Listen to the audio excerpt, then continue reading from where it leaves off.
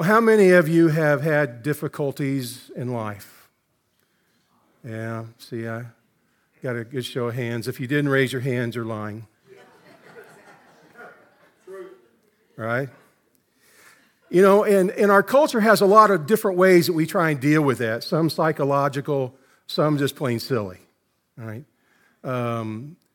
People will use phrases and sayings that really, they don't really do anything. For instance, you've heard this over and over probably all your life. If life gives you lemons, do what? Make lemonade. I don't like lemonade, you know. So it's kind of insult to injury kind of thing.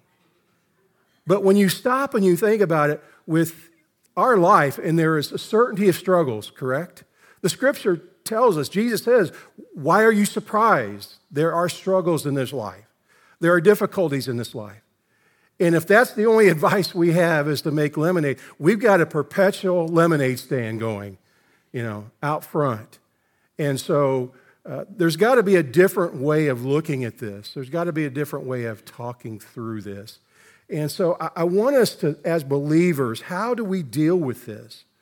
How do we work through these times of difficulty? How do we respond, especially in joy?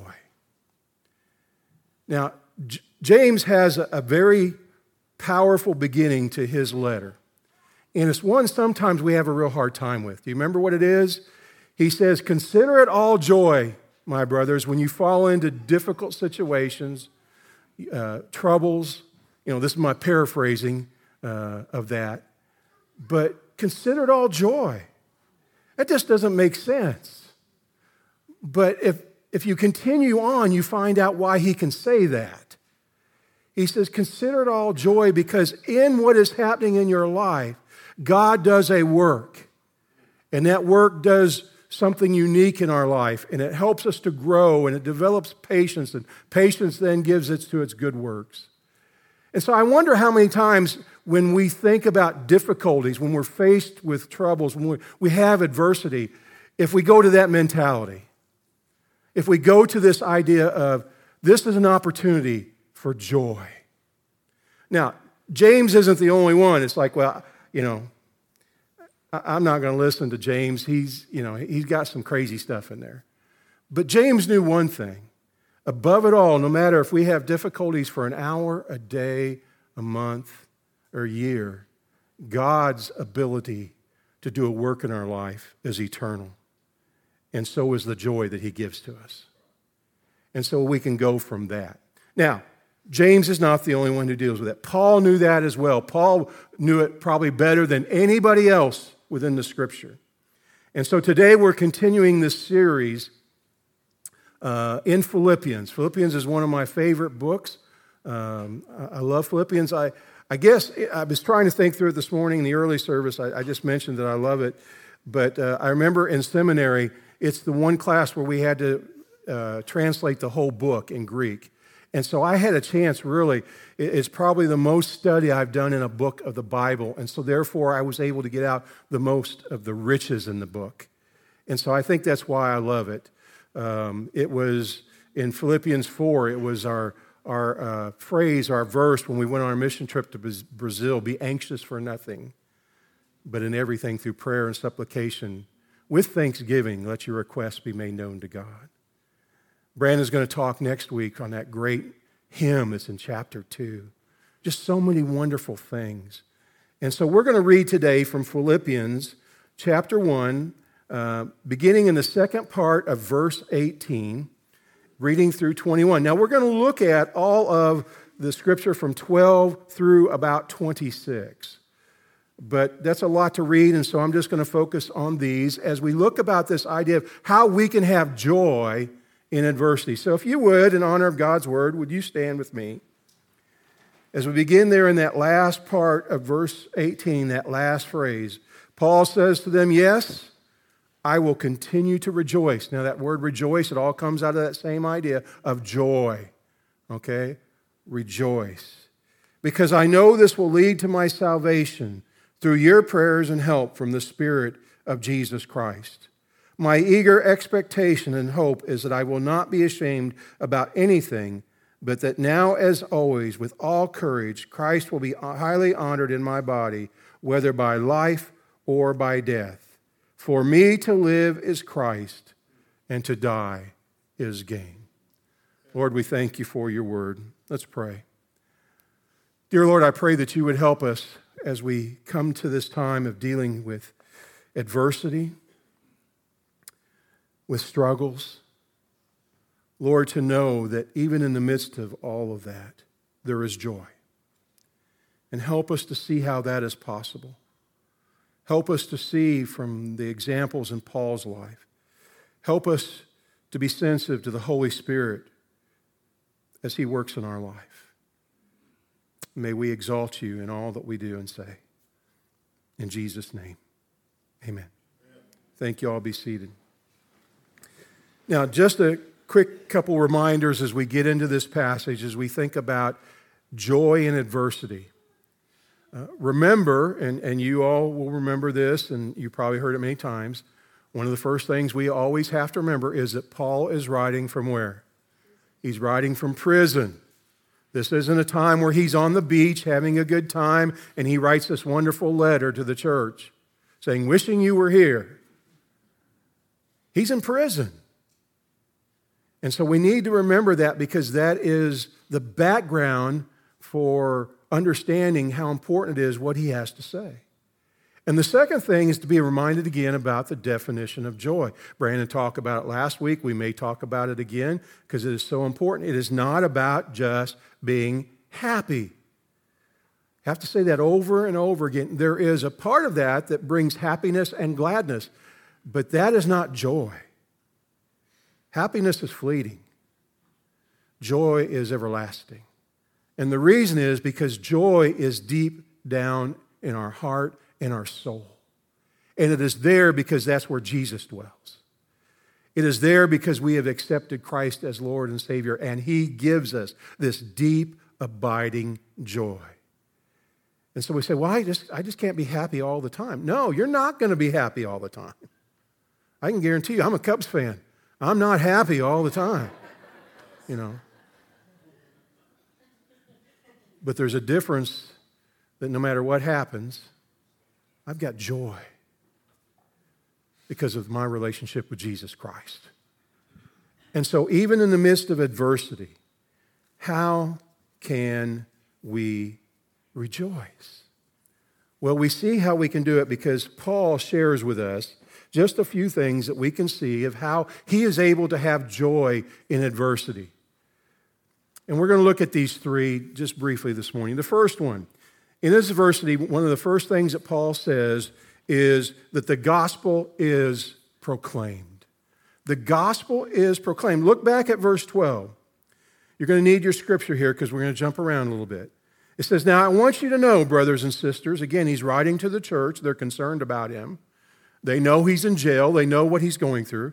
But he says, I want you to know that what has happened to me has actually advanced the gospel, so that it has become known through the whole imperial guard and to everyone else that my imprisonment is because I am in Christ.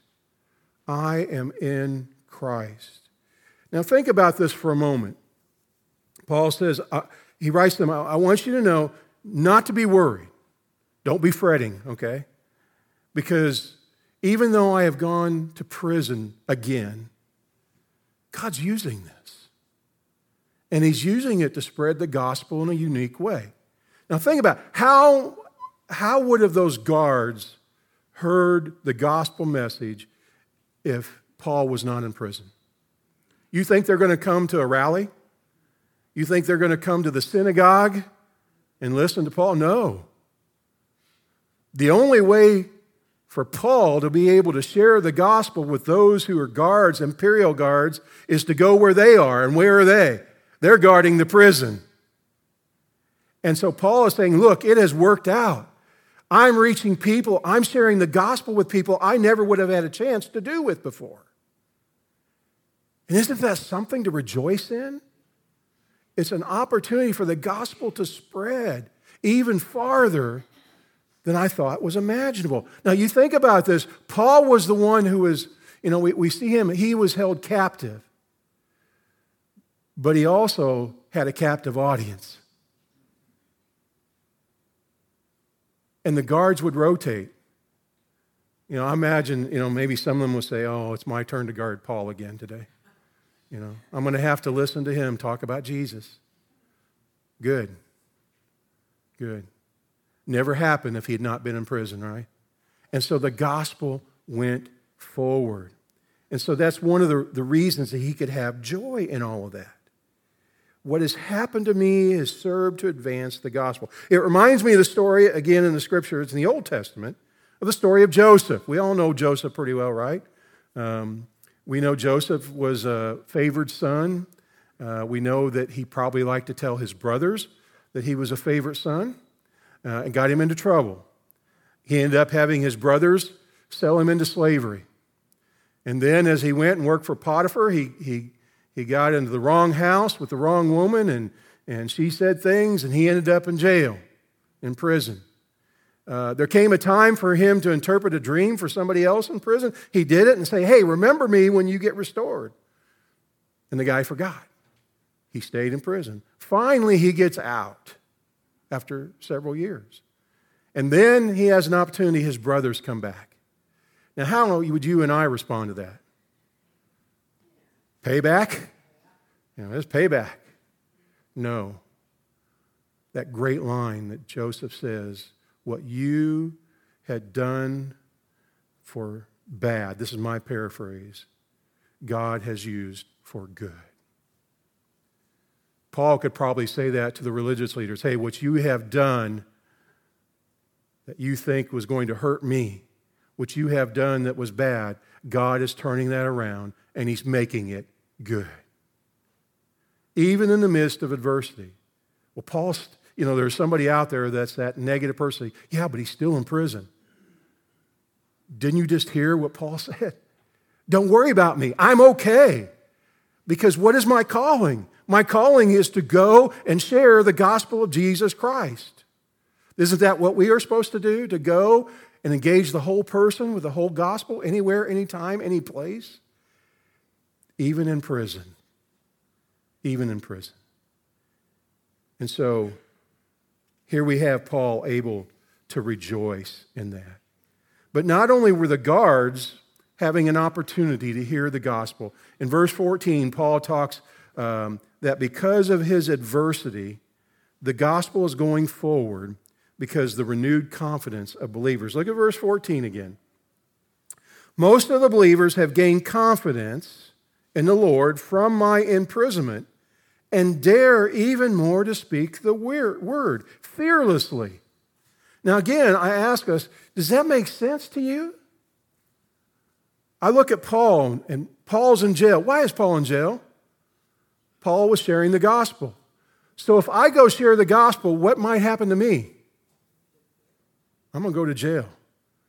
Well, doesn't that sound great? I'm going to go out and share the gospel some more just to see if I can get put in jail. It doesn't sound logical, does it? Doesn't seem like it would go against common sense. But there's a reason for that. It had to be something else that moved them to do it. And I like what R.C. Sproul had to say. He said he believed that their response was because they saw authentic Christianity on display in the life of Paul. What it really meant to be a believer in Christ. And Sproul himself said, it is refreshing for me to think of Paul, who was cheerful, optimistic, and confident in Christ, undiscouraged despite his circumstances. And in the midst of all that, as the Philippians are hearing this story, those around Paul are seeing him. They are not seeing him there huddled up and saying, woe is me. I can't wait to get out. This is terrible. Why is God doing this to me? He's saying, no, hey guys, the gospel is being spread. And what more can be a part of my ministry than that? And they were encouraged by it because they saw this at work. Now, Paul was one who had gone through his times of trouble, hadn't he? It wasn't like this was the first time and it's kind of like, oh, okay, this isn't bad. I've just been to prison once. I haven't had to deal with any other adversities. I haven't had to deal with any other problems, and so it's no big deal. We'll go back to 2 Corinthians and you'll hear it's a big deal. How many times did Paul receive 40 lashes minus one? He tells us 5 different times. He was beaten with a rod 3 times. He had stones thrown at him. He was in shipwreck. He was in the sea for days. He had people after him, Jews, Gentiles, robbers. Basically, everybody just about was after Paul. It said that he had been naked and cold and hungry and thirsty. Put that on the job application and see how many responses you get. But what they wanted for bad, God used for good. And Paul could rejoice in that. Paul could have joy in being able to see what God was doing. Did it get him out of prison? No, he's still in prison. Sometimes that circumstance may not change, but it's what God is doing in the midst of that circumstance that makes all the difference in the world. And it gives us joy. So, the gospel is being proclaimed. Second, in his adversity, he understood that Christ is exalted. Christ is exalted. When we get that scripture that I just read a few moments ago, in verses 19 through 24, I call it his Hamlet moment. Any of you had to read Hamlet in high school? Yeah, you're ashamed to raise your hand too. First service, nobody wanted to admit to having to read that. Okay. I didn't say you understood it. I just said you read it. Okay. But probably most all of you can quote something from Hamlet. At least one line.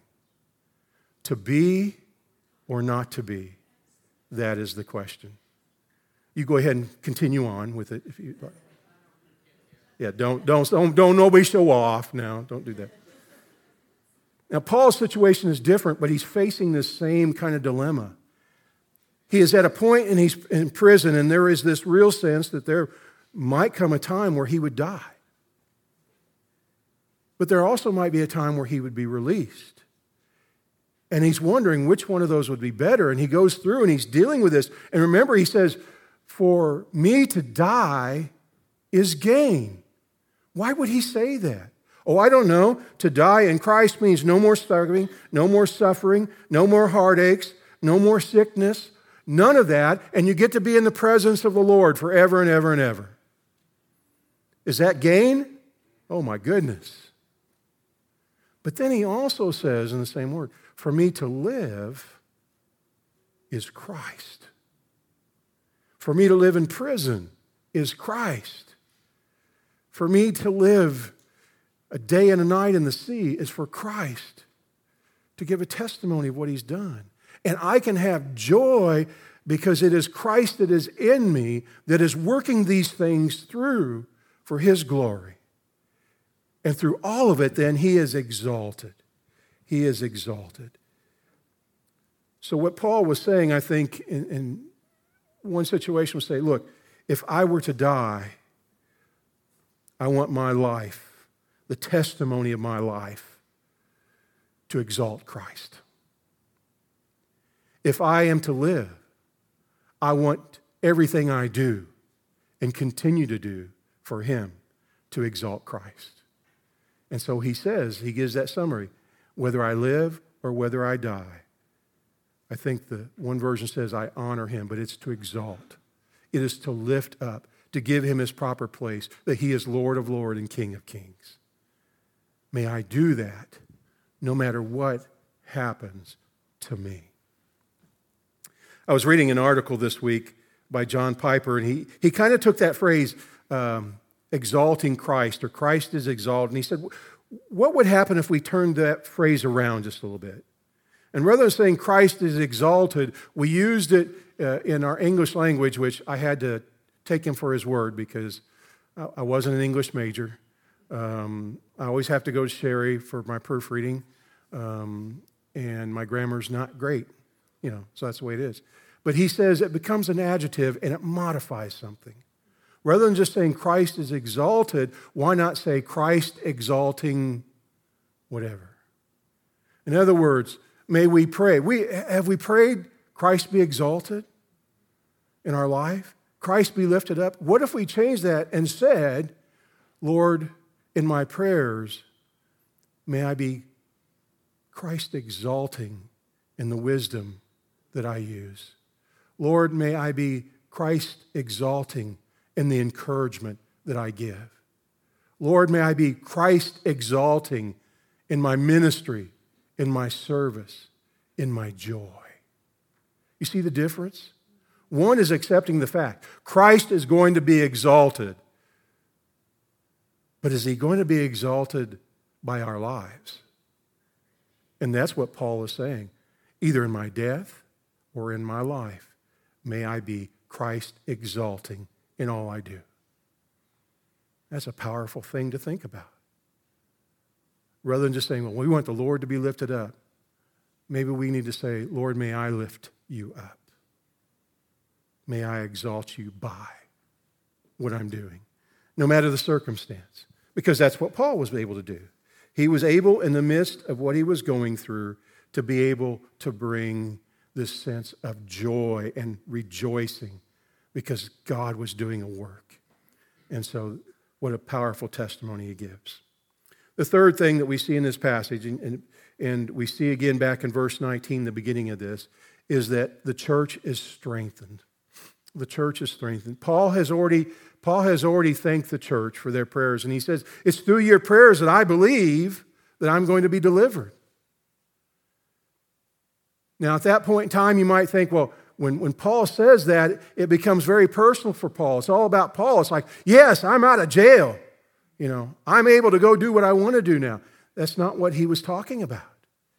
He said, why would I have joy? Why would I rejoice because I am able to be delivered? It's because I can come to you and to help in the progress and joy of your faith. The progress and joy of your faith, that your faith may continue to grow.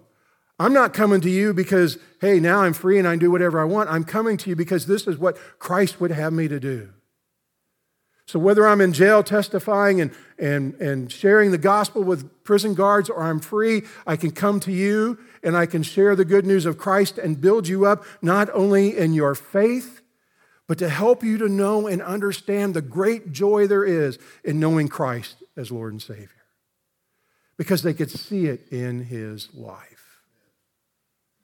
And friends, that's what the world needs to see. They need to see joy in the life of believers. Not fake smiles, not, just happy, happy, happy. I love that song, Don't Worry, Be Happy. No, I've got something greater than that. It's a deep, abiding joy.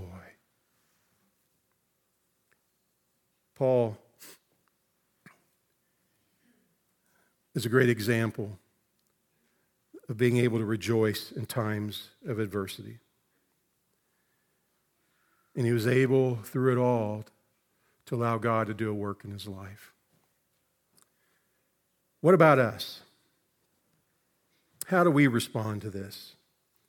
What are some takeaways today? And maybe you have different ones. Maybe something the Lord has put on your heart about something from what Paul has had to say or what James has had to say or what the Lord has even been dealing with you in the midst of some things. But here's a couple things I'd like you to think about as we go through this week. Number one, joy is for all seasons, even adversity. Joy is for all seasons, even adversity. Now, how many of you have sang the song, Blessed Be Your Name? Blessed be your name. I'm not going to sing it. It's not try out. Okay.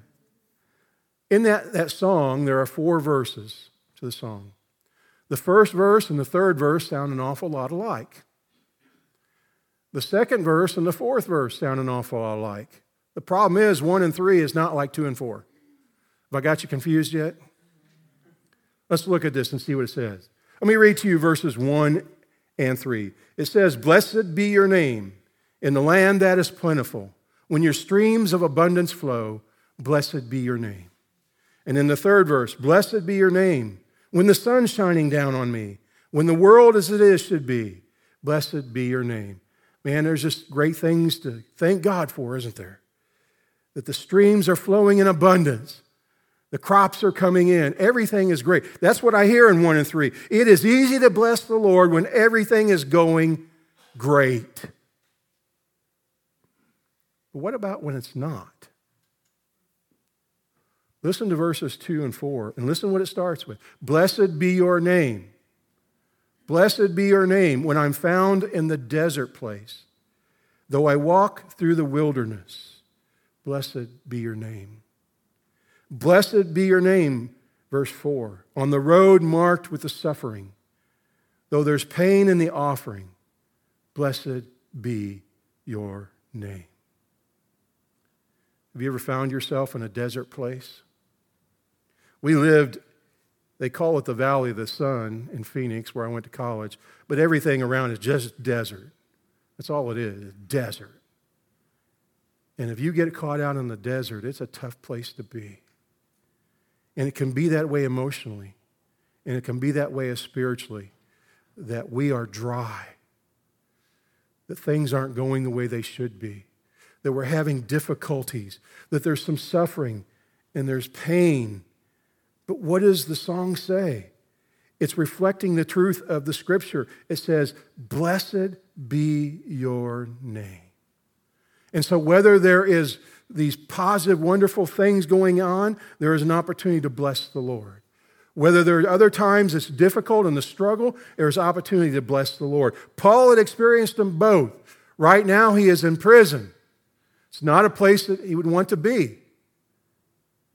But what does he do? He can bless the Lord and rejoice because he knows what God is doing in his life. There is joy for every season because it's here. Number 2, this is the challenge for us, is to be proactive in exalting Christ. Be proactive in exalting Christ. In other words, I can be Christ exalting in all that I do. How can I do that? Because joy enables me to do it. I can't do it in my own strength. I do it in His strength. And I think of the salvation that is mine. We sang that song this morning, our sins are many, but His mercy is more. And we can have that kind of joy in knowing as we face difficulties that there are still times to rejoice because God is going to do a work in it and through it. And number 3, do not settle for anything but genuine joy. Don't settle. Don't go for the cliches. Don't try and make lemonade. Okay? True joy is what helps us to be able to overcome every situation, any situation in life. Now, hear me this, because it sounds like, isn't this great? Joy is just the answer. I'm not here to say, hey, I'm going to pray and I'm going to exalt Christ, and then like that, God's going to take me out of jail. Maybe there's still a work to be done there. Maybe through the midst of our difficulties, there's still a work to be done there. But we can trust in God because of genuine joy and what He has done for us, the grace that He has given to us. Most of us know this phrase. We've said it in church many times, and you can finish it for me. God is good all the time. Do you believe that? Don't make it a cliche. Amen? Don't make it a cliche. Because we believe it or we don't. God is good all the time, and all the time God is good. For Paul, when he was free and sharing the gospel wherever he wanted, God was good. When he was in jail, how many ever times, God was still good. When the rains are coming and the crops are in, God is good. When there is a drought and there's some hardships, God is good. And the joy that we have helps us to understand that and to get through that. Because every single one of us struggle at times. If we are in this world, we're going to have adversity. It's called life. And it's called living in a fallen world. It's just going to happen. Well, just a moment, we're going to sing a song about how God is good. Thank you. Always count on that. I don't know how you've come today. I mean, know how you got here probably, but in your heart today, you know, in a group this size and the group in the first service, a little bit bigger, but of all the people that have come today, I can probably guarantee that someone's facing some difficult times right now. Maybe somebody's going through some adversity. You know, and at church, sometimes it can be the worst place because we come in with smiles and we want to make sure everybody's happy. Get that word, happy. When we need to be able to share joy with each other. And so in just a few moments as we sing, we're going to invite you, if you're going through something, you don't have to necessarily share it with me, but if you just need to come, Reed and I are going to be up here, and if you just need to come and pray, maybe you just need to come to the altar because that's where the Lord tells you to go. To the altar before Him, kneeling before Him. To say, Lord, I need, in the midst of this time of adversity, I need to rediscover my joy. David said, restore unto me the joy of thy salvation. Lord, do it again. And so if you're struggling or if there's anything on your heart that you just need to come and share and pray, we're going to ask you to do that. Will you pray with me right now? Father, I thank you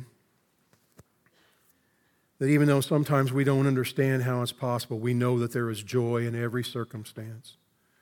We know that you provide us with grace and mercy. You provide us with everything that we need to live for you. And so, Lord, as we face adversity, no matter what may be going on in our life, may it be something that can be used so that the gospel is shared, that the gospel can go forth. Lord, whatever it is that we're going through and how we live through that and how we trust you, may we exalt you for what you're doing. And Lord, may we as the body of Christ be strengthened in our joy, knowing that our joy comes from you. You are our joy. And no one, Lord, no one can take that away from us. May we experience that, Lord, in abundance. Because your joy is greater than any struggle. Thank you. Thank you for that. In Jesus' name, amen. As you stand together as we get ready to sing, if God has put something on your heart, if you just need to come and pray with us, if you just need to come to the altar and pray, it is open for you to do that. But as we sing, will you come?